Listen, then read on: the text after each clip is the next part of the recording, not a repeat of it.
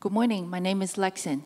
I'll be reading the scripture 1 Corinthians chapter 15, verses 12 to 34. Now, if Christ is proclaimed as raised from the dead, how can some of you say that there is no resurrection of the dead? But if there is no resurrection of the dead, then not even Christ has been raised. And if Christ has not been raised, then our preaching is in vain, and faith is in vain. We are even found to be misrepresenting God, because we testify about God that he raised Christ, whom he did not raise, if it is true that the dead are not raised. For if the dead are not raised, not even Christ has been raised. And if Christ has not been raised, your faith is futile, and you are still in your sin. Then those also who have fallen asleep in Christ have perished. If in Christ we have hope in this life only, we are of all people most to be pitied.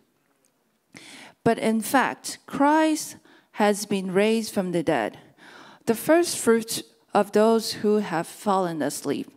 For as by a man came death, by the man has come also the resurrection of the dead.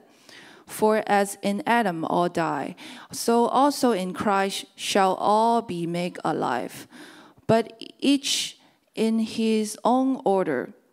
Christ the first fruits, then at his coming those who belong to Christ. Then comes the end, when he delivers the kingdom of God the Father after destroying every rule and every authority and power. For he must reign until he has put all his enemies under his feet.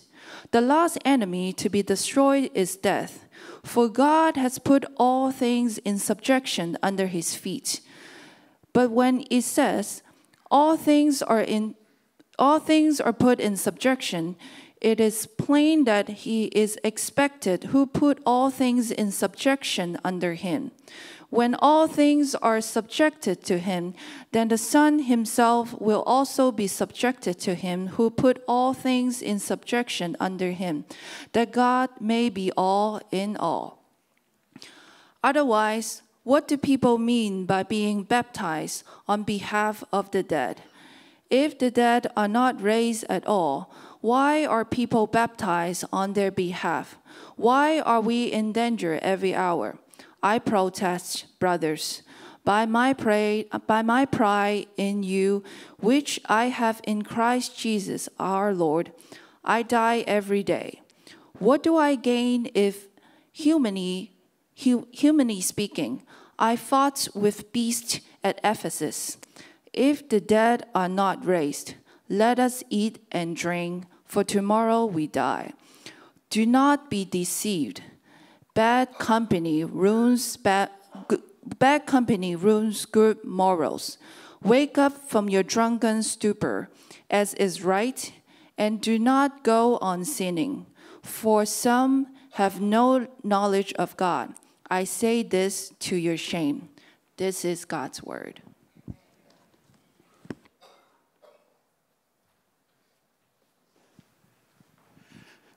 Thanks, Lexin. Sorry it was so long. But I didn't pick it, so don't blame me. Nor did I write it. Paul is, wow. So, good morning, everybody. My name is Pete. I'm one of the elders here, if you will. I am old, so in that case, I'm an elder. But I have the opportunity to share the message today, which for me, when I was reading through the text and going through what I thought I might share, two words stuck out for me: risen and hope. And it made me think of Easter celebration. It made me think of this room full of people reveling in the joy of the Lord and shouting, "He is risen." It also made me think of, about I guess it's 20 years now ago, I had the opportunity to go to a Mien speaking church. and we had a prayer time, and everybody was speaking in their own tongue. So the combination of those pictures of celebrating a risen Lord and then having multiple groups of people in their own language and cultures joined together to sharing that was an awesome picture that I had in my head as I was thinking of this. So those are the two words that stuck out for me. And it made me think, why don't we talk about the resurrection more often? Why do we wait to that one time a year kind of when we're thinking about the resurrection? When, if we look at this passage, obviously there were some people in the church that had a problem with the resurrection. And it was causing trouble, their view of it. They viewed Jesus as being resurrected. That wasn't a problem for them. Otherwise, they wouldn't be a Christian church. The problem for them was the rest of us who believed being raised, bodily raised. But it made me think how much this place in time, this action on our behalf from Jesus and the Father, how much that affects us. And having a wrong view of it or no view of it, how that changes how we might behave. And so I started thinking, well, okay, so what's important about this? And we, as preparation for our messages here, we have to do like a little tweet. You'll see it in the communique on Thursdays. They call it a tweet. I guess we should call it X now. But I said our hope in the resurrection changes the trajectory of our lives. What we believe about Jesus changes us. What we believe about Jesus or fail to remember about Jesus changes us too. We start to falter. So before we start to look at this passage, I thought we'd consider what prompted it. Now, Paul is correcting up a problem that some of the people in the church had with the resurrection, but it is mostly because of the thoughts and the culture of their day and how it impacted what they believed. So if you were to go to Acts, and I don't have it up on the board, and it's also a super long passage too, but Acts 17, verses 16 to 34, Paul is in Athens, and he's waiting for Silas and Timothy to show up.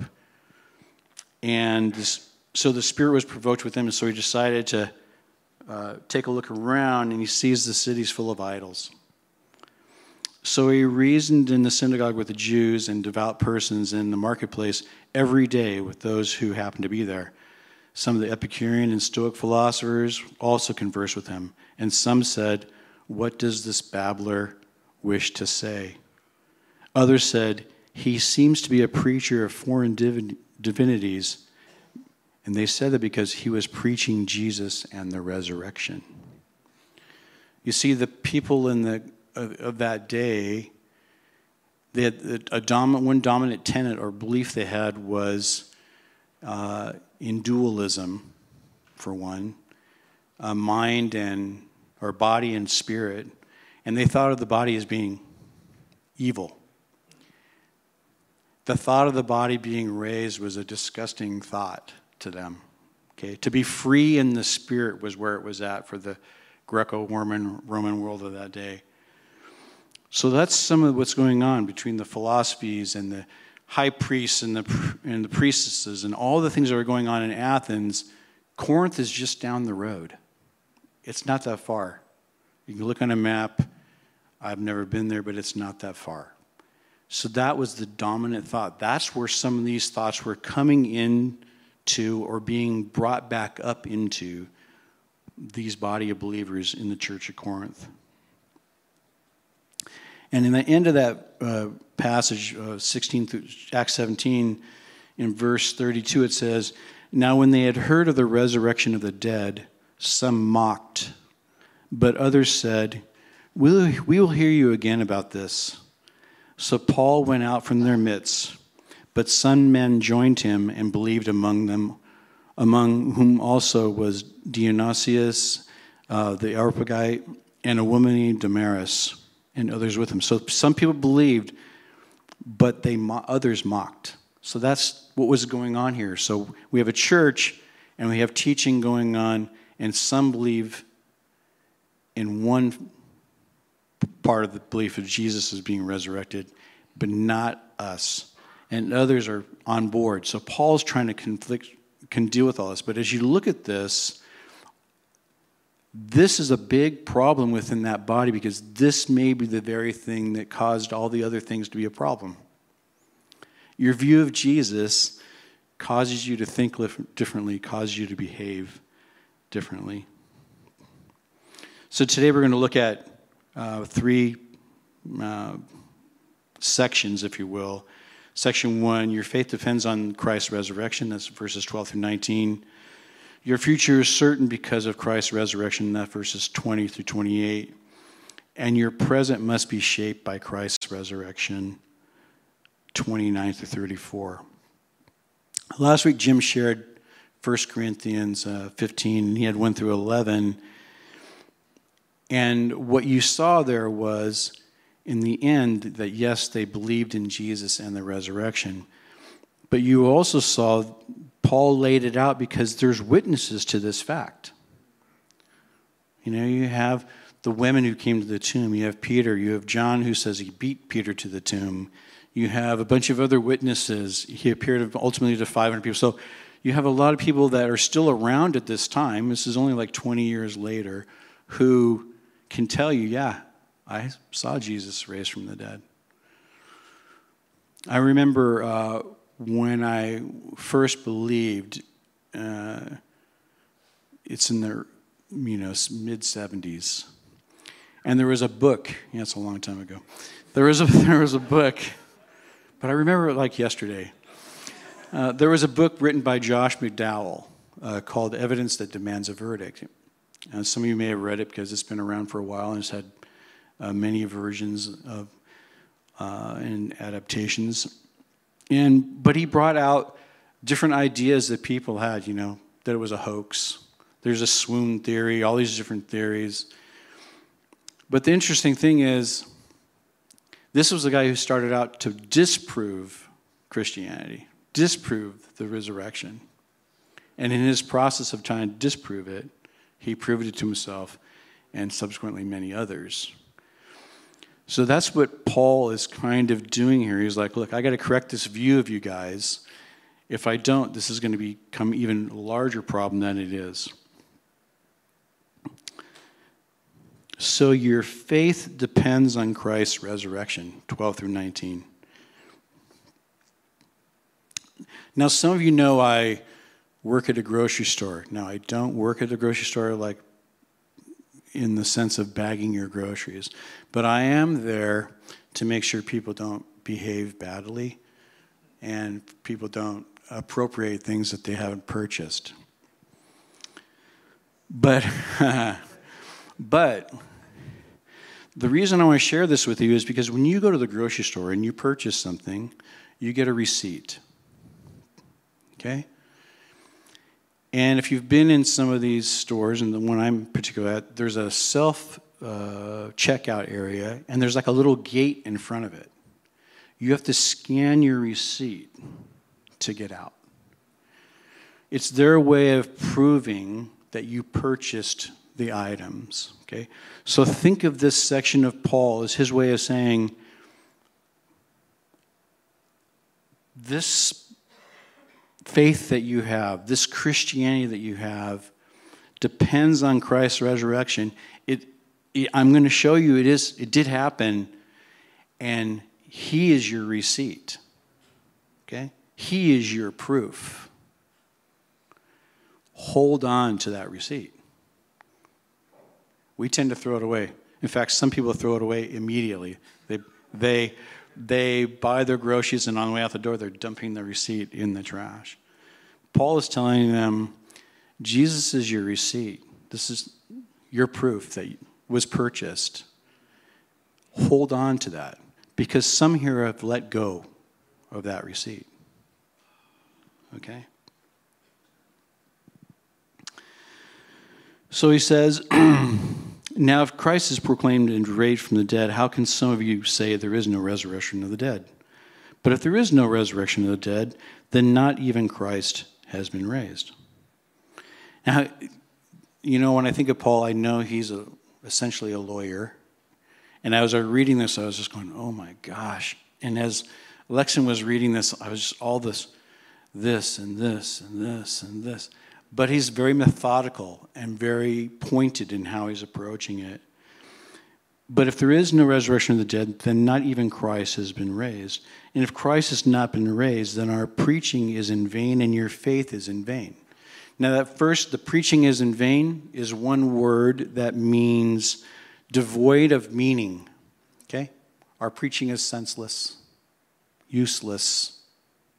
Okay? And then he says, and your faith is in vain. And that's a different word translated the same as far as vain, but it's void of effect. Okay? If this didn't happen, this didn't happen. Okay? It's useless. In addition to that, we even lied. Me and the other apostles lied. We've been lying.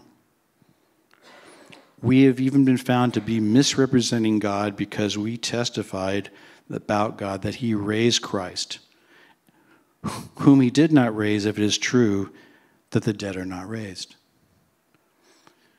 So all these people who have been preaching the gospel of the resurrection of Jesus lied. Today, we're still lying. Right? Every preacher that preaches the resurrection, if you follow this thought, for them, Paul's saying, hey, they're misrepresenting God.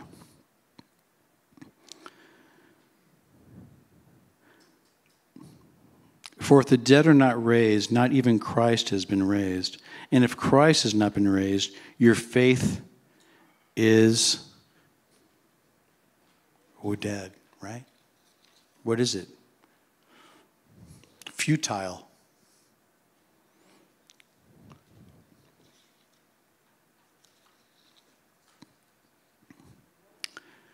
Paul is challenging them, okay? He's saying, it's futile and you're still in your sins. Then those who have fallen asleep in Christ have perished. I mean, he just goes on from one consequence to another, to another, to another, and he's following this train of thought.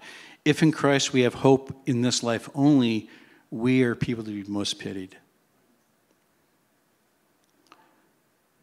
Paul challenges them, those who deny the resurrection, with a series of these hypothetical statements, okay? He's saying, if the resurrection of Christ had not occurred, or if there is no resurrection, then ... That's what he's following. Futile and you're still in your sins, and then those who have fallen asleep in Christ have perished. Now, I don't know about you. Most of us, probably all of us, have had someone that has passed away that was close to us, right?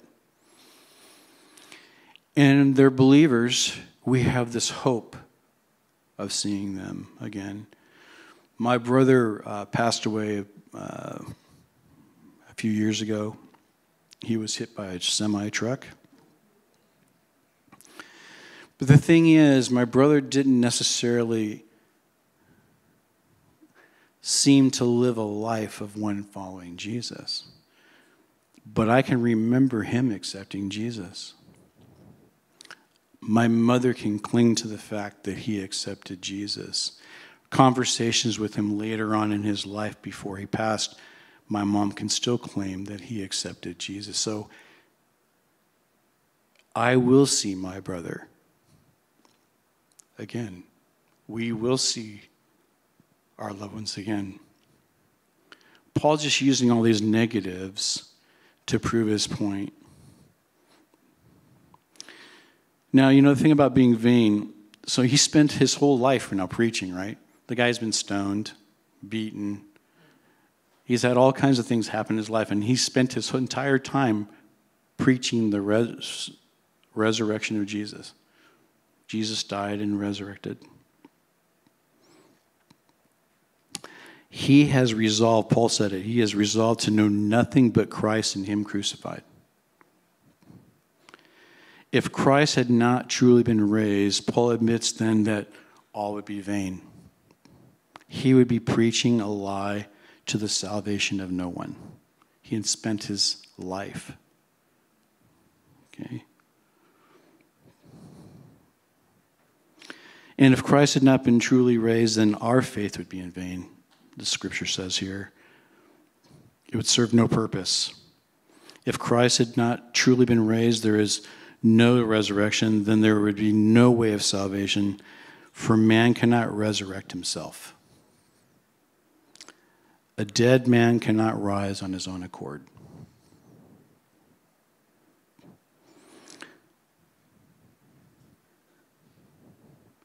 Everything is vain if Christ was not raised. Life is meaningless because Christ is not raised.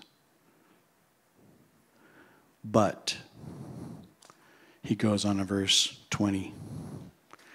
He says, but in fact, he is raised. He has been raised from the dead. He goes on to talk about the first fruits. But in fact, if Christ has been raised from the dead, the first fruits of those who have fallen asleep. For as by one man came death, by a man has also come the resurrection of the dead. For as in Adam all die, so also in Christ shall all be made alive. But each in his own order, Christ the first fruits, and then at his coming, those who belong to Christ. Then comes the end, when it delivers the kingdom of God to the Father, after destroying every rule and every authority and power. For he must reign until he has put all his enemies under his feet. The last enemy to be destroyed is death. For God has put all things in subjection under his feet. But when it says he has put all things under subjection, it is plain that he has accepted who put all things in subjection under him. When all things are subjected to him, then the Son himself will also be subjected to him who put all things in subjection under him, that God may be all in all. So first fruits. I think Dave Monk is the one that talks about first fruits the most in relation to our offering. He uses that word, first fruits, first fruits. Well, that's what this was. The first fruits were an offering. They were the first sample of this crop. Okay? So whatever this sample was what the rest of the crop was. So he is the first fruits. So he is that first sample. He is his resurrection. Paul is saying, is ours. We're the same. We're the same crop because of Christ. Now, the interesting thing, too, is the religious people use the word in the sense of the offering. But the secular people also use that same word, the first fruits idea. But for them, it was an entrance fee. Well, that would work for us too. Jesus is our entrance fee. So truly, not only is he the representative of a human being, human's body being resurrected, and therefore we too, Paul says, that same crop will be resurrected, but he also is our entrance fee. He was the first.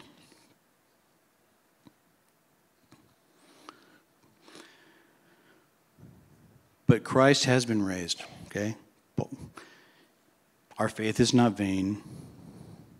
We do have hope in eternal life. Our lives do have meaning. Okay? We who believe are greatly blessed, for we are united to Christ through faith. And so, even though we die, we share with him in the resurrection. Jesus was the first fruits. His resurrection proves that the resurrection of the rest of us is possible. And united to him, we are promised to be resurrected just as he is resurrected. You know, if we look back in the scripture, you're thinking to yourself, well, why are they so confused about the resurrection? We have all these witnesses that saw Jesus raised from the dead. Before that, we had a person who was raised, right? Lazarus was raised. Now, he wasn't raised with an incorruptible body. He was going to have to physically die again. That's not going to happen when we're raised. No more pain. No more mental lapses. Okay? No more sickness. I don't know if I'll have hair. It doesn't matter. One less thing to worry about is what I always say. The thing is, we don't know exactly what we're going to look like. But we do know it says we'll be known. We're going to know each other. And I wonder because, you know, when Mary and them are coming to Jesus and they see him and they think he's the gardener, they didn't necessarily recognize him right away. Now, was that partly because they were so shocked to see him that they couldn't believe it, so they didn't know? Or was there something different about him that they couldn't recognize him immediately? Was it his words? Was it some kind of physical feature on his face that made him go, oh, that is the Lord? So whatever that looks like, however we're going to go from that dust back to a physical body and then spend our time in eternity with the Father, I can't tell you what that looks like. That's another part of the chapter down in the book. But it's awesome. Now, I probably would have been happy just being the Spirit, being with the Lord forever, because Paul says when we die that our soul immediately goes up to be with the Lord. But to know that we're also going to have a physical body and also a new heaven and new earth, that the whole process of the fall will be negated and we'll start all over again with something brand new that God is fully in charge of, and there is no evil, no sin. I cannot wait for that. That is going to be amazing.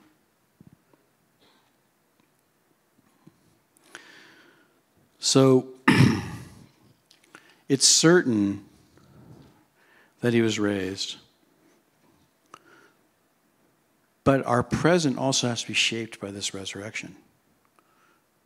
Now, he goes on and he says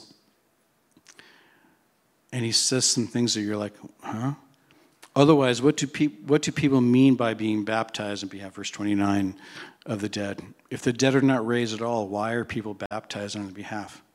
Why are we in danger every hour? I protest, brothers, by my pride in you, which I have in Christ Jesus our Lord, I die every day. What do I gain if, humanly speaking, I fought with beasts at Ephesus, if the dead are not raised? Let us eat and drink, for tomorrow we die. Do not be deceived. Bad company ruins good morals. Wake up from your drunken stupor, as is right, and do not go on sinning, for some have no knowledge of God. I say this to your shame. Our present must be shaped by the resurrection. And that's why I started off with the idea of the risen hope and this celebration of joy and how we feel and how we're living at that moment. Because that's how it's supposed to be now for us. We're supposed to be different. Now, the part about baptism, everybody I was reading was, well, one thinks it's this, one thinks it's that. At the end of the day, it's not about the baptism. It's just another, he's proving a point again. You can't baptize anybody for the dead if the dead aren't raised. He's just saying it's pointless again. As far as the dangers, Paul would be able to speak with them because he lived them. On his missionary journeys, there may be things that we don't even know about, but the things that he suffered, for sure, dangers. I fought wild beasts. I don't know. That could just be metaphorically. Chances are people who fought wild beasts physically were not around to speak about them the next day. But it could be, he says, I fought with beasts at Ephesus. It could be just a metaphor for some of the individuals and people and theories and thoughts that he contended with when he was there. And that's what he's talking about. If the dead are not raised, let us eat and drink, for tomorrow we die. Do not be deceived. Bad company ruins good morals. That's what was happening here. Those thoughts, those ideas were affecting a group within the body who in turn could affect more of the body. How we view the resurrection changes. It should change us. It should shape us. I was thinking about when I first became saved. I remember a pastor sitting me down, and he's walking me through Romans Road, and he's telling me about for all have sinned, and John 3:16 and those verses, and I'm 16 or 17 years old, and he's sharing those with me, and I had heard the message. Had been going to church. But that was not the thing that sold me on being a Christian. What sold me was the changed lives of people. Me being able to see the changed lives. I remember the youth group had the opportunity to do the presentation that evening. And they got up there, and I could see the love of Jesus in them. And that's what made me want to accept Christ. That's what Paul's talking about here. Those kind of behaviors, that kind of way of being, that shaping by our view of the resurrection changes how we live. It changes our trajectory. It changed my trajectory. It changes all of our trajectory. Lastly, I just want to say, Jesus Christ is risen. You can say he is risen, even though it's not Easter, because it's true. Okay? And because of this resurrection, we will rise. Our hope in the resurrection does change the trajectory of our lives. Will you pray with me? Father God, thank you so much for your word. Thank you for your son, Jesus. Thank you for the power that we have in the resurrection, that you raised Jesus from the dead.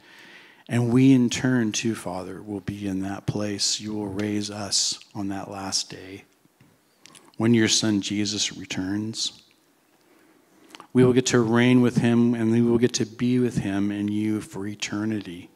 We praise you for that, Father. Thank you so much for your love for us, for your Holy Spirit, for each one of the saints that believes in you, Lord, because that's a comfort to us and an encouragement to us.